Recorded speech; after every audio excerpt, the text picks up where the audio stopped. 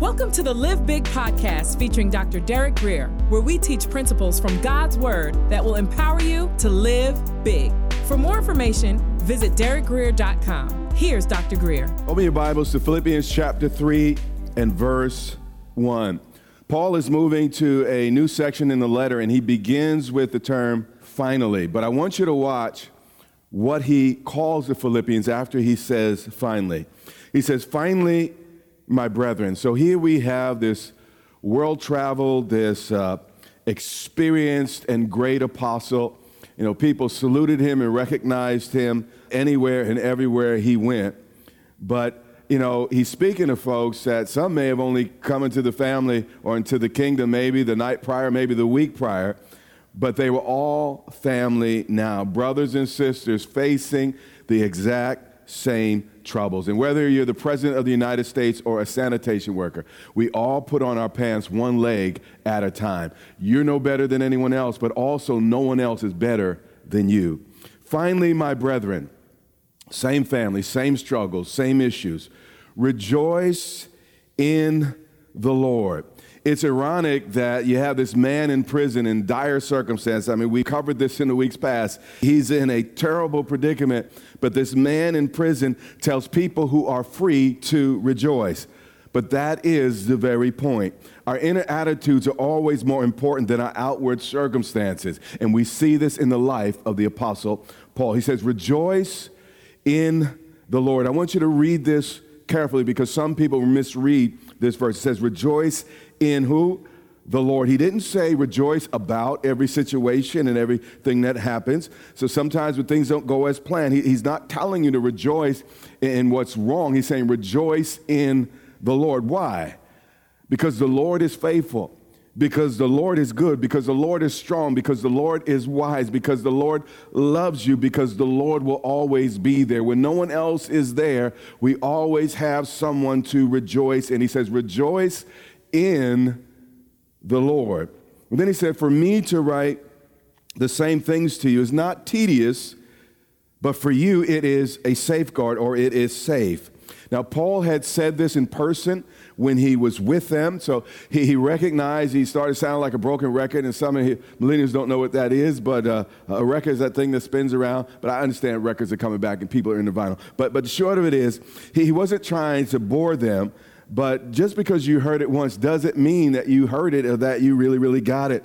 I like what Bruce Lee said. He said, I don't fear the man who has practiced 10,000 kicks once. I fear the man who has practiced one kick 10,000 times. So guard against the one and done approach to God's word, because faith doesn't come by having heard. The Bible says that faith comes by hearing and hearing. It comes by hearing and what? Hearing. Faith comes by hearing until you hear. And sometimes it's that umpteenth time that you finally get it and the light bulb comes on. Nehemiah 8:10 says the same thing. Do not sorrow. One of the greatest challenges in my life as a young pastor is I often took things to heart. If something went wrong, everything was always my fault. But one thing, it dawned on me. I am responsible for what I do and what I say, but I'm not responsible for how everyone feels about it. It says, do not sorrow, for the joy of the Lord is your strength. And what he's saying in the context of this scripture is even after you mess up, learn from it and keep moving. And sure, there'll be moments where we experience sorrow and there's a time for weeping and there's a time for rejoicing, but don't let a sad day turn into a sad life.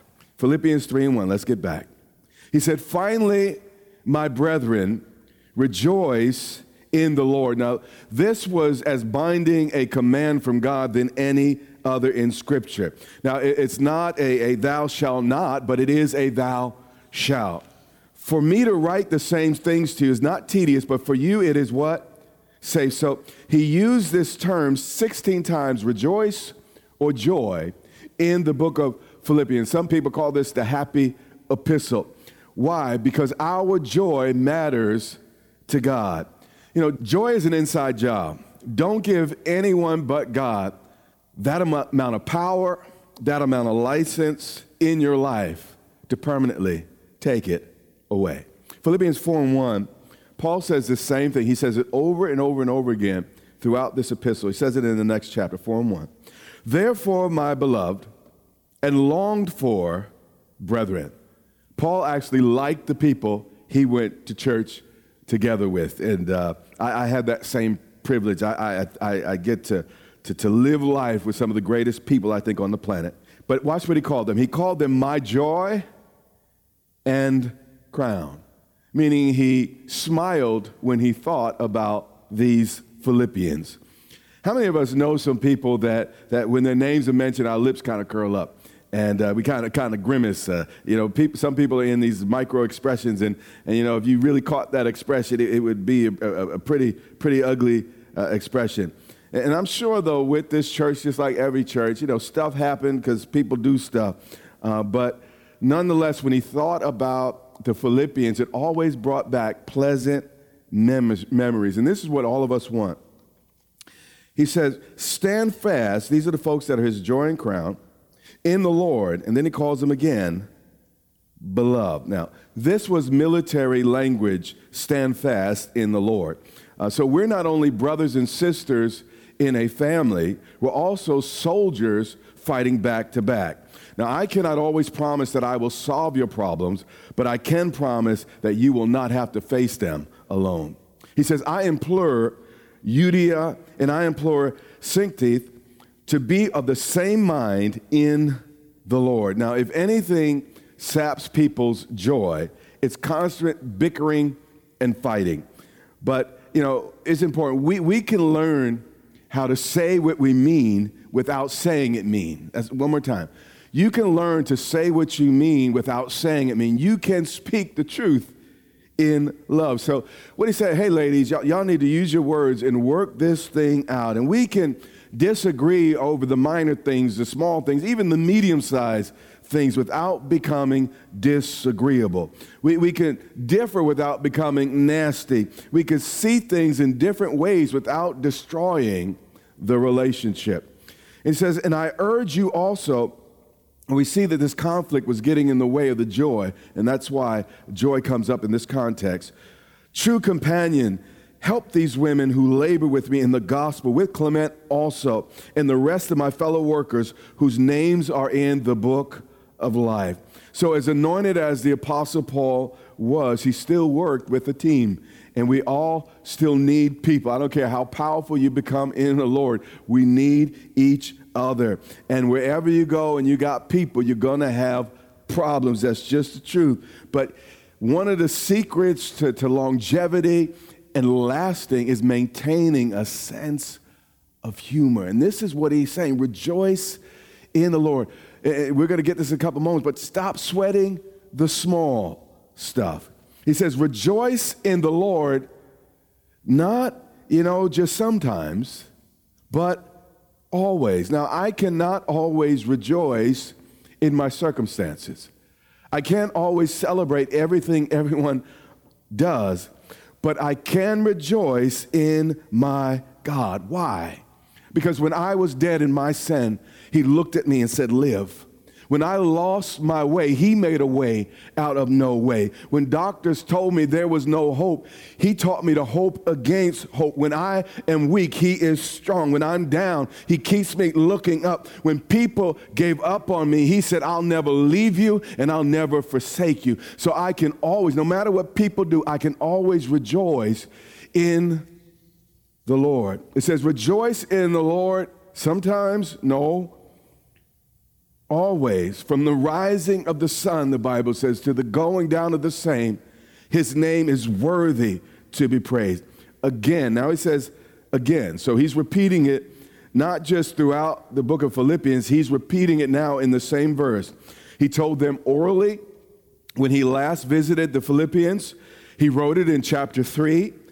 He said it again at the beginning of this verse. Now he says it again. It must be important. Your joy is important. It should be something of a focus in the development of your spiritual life. He says, again, I will say, rejoice. Nowhere in the Bible that I'm aware of does God command anything this emphatically. As egregious as murder is, as egregious as lying and theft is, we never read, do not murder. I mean never. Again, I say to you, do not murder. God is trying to tell us in the strongest possible way, do not let negative people turn you into one of them. Every time we choose to hold on to bitterness, we lose 60 seconds of joy. And then he says, let your gentleness, so he's speaking the solution in the midst of the conflict between these two women. And one translation reads, reasonableness.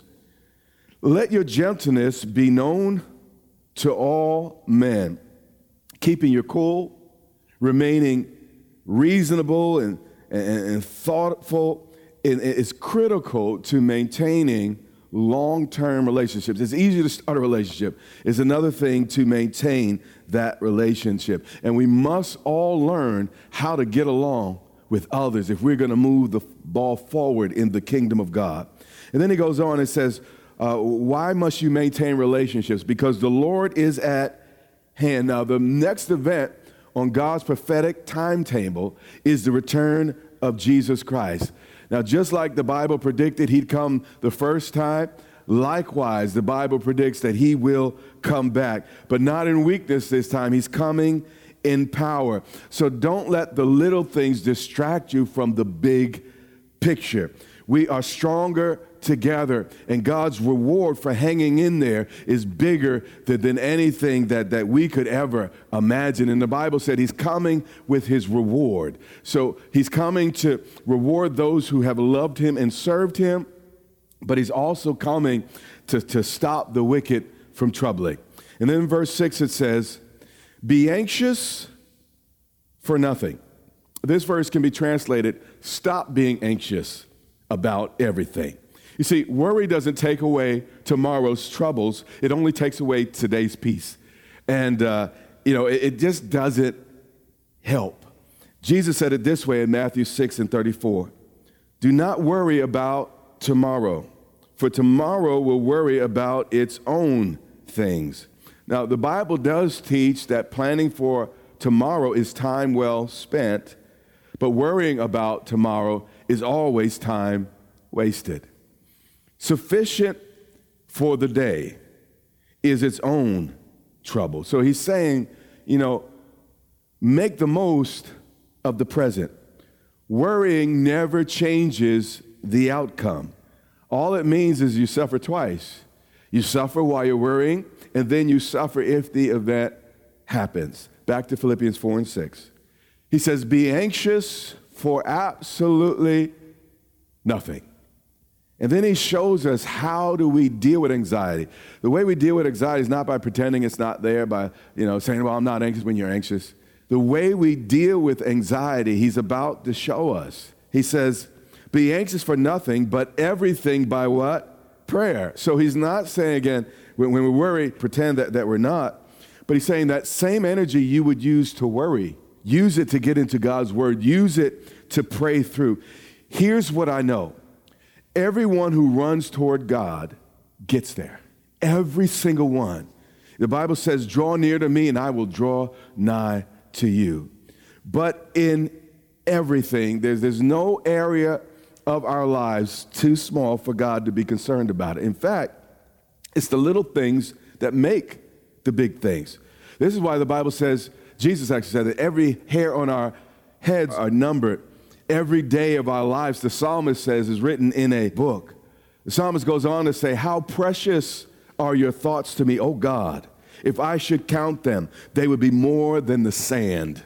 But in every worrisome, vexing, frustrating, just mind-blowing situation that comes your way by prayer.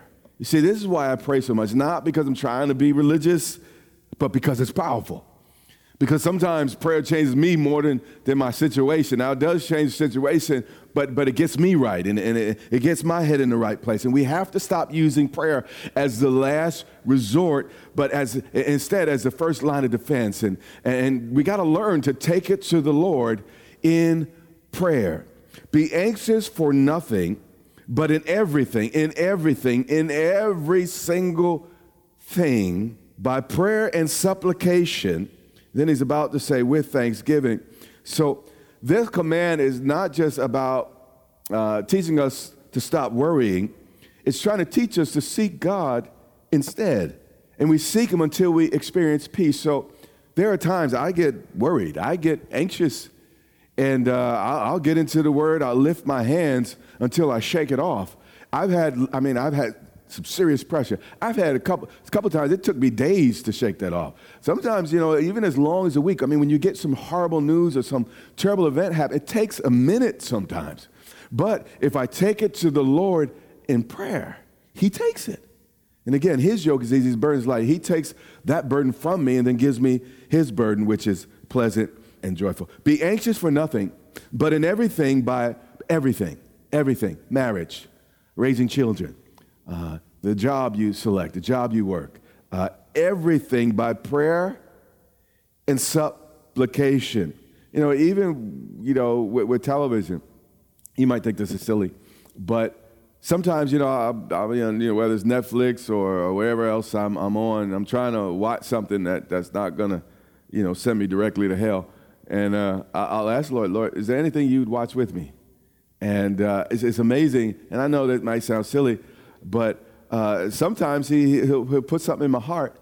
And it's just a greater joy watching the program. And I see things about life and sometimes even about myself in that particular program because I know he's watching it with me. And that might sound silly to pray about, the program. And it's not a long prayer. I don't have to get down on my knees. Lord, please show me what. It's not that.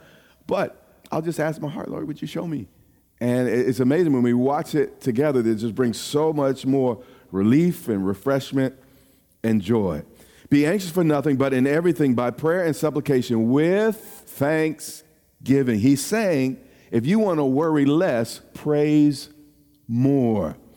See, the worship part of our service is not just filler until the preacher comes. That's not what that part of the service is all about. It's our moment for us to collectively forget about ourselves and forget about our troubles and experience him.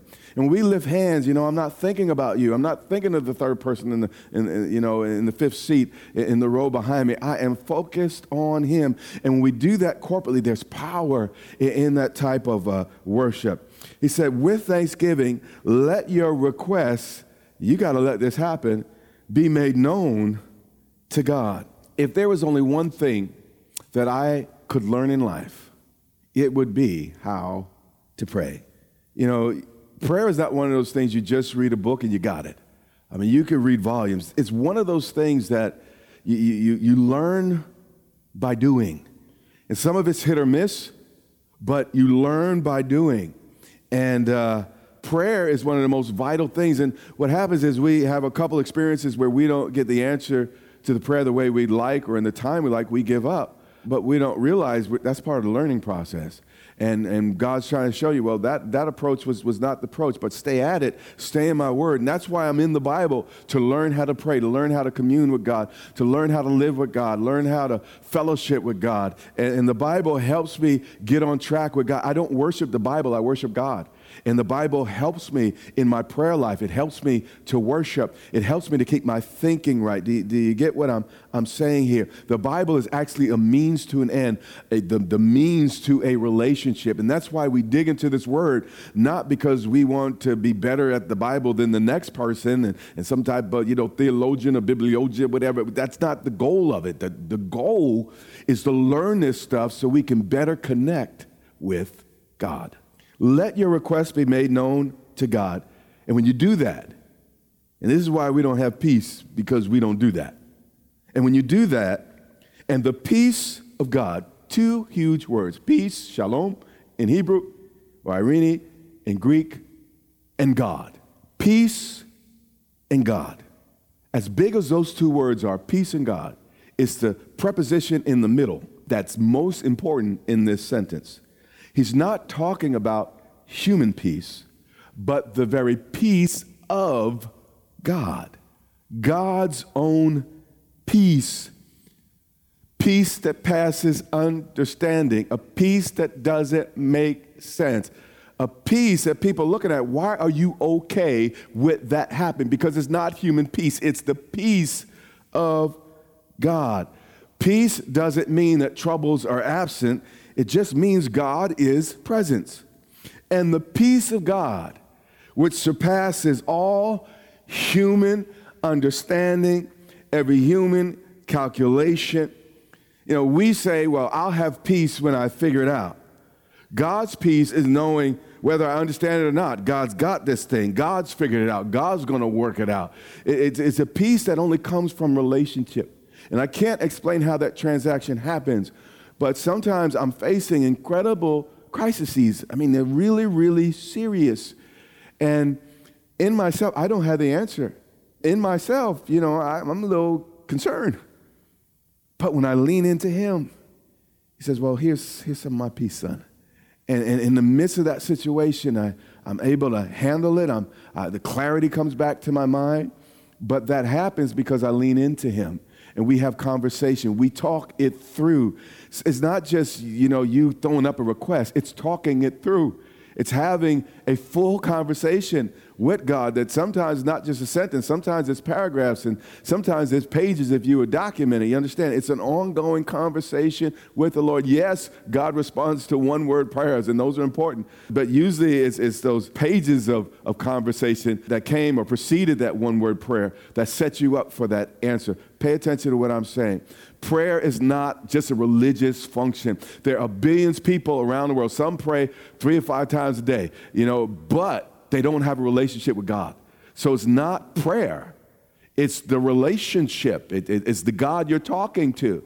And it's learning to talk to him in accordance with his word. His word and his will are one. And when you get that together, you become powerful in the realm of prayer. And the peace of God, which passes all, doesn't make sense. Again, how can you have peace in the midst of this? Because God is with you. And when God is with you and you know it, there is a peace that you can't explain any other way except to say God. And the peace of God, which passes all understanding, watch what it will do. It will guard your hearts. You have been listening to the Live Big podcast with Dr. Derek Grier. For more information, visit derekgrier.com or follow Dr. Grier on social media.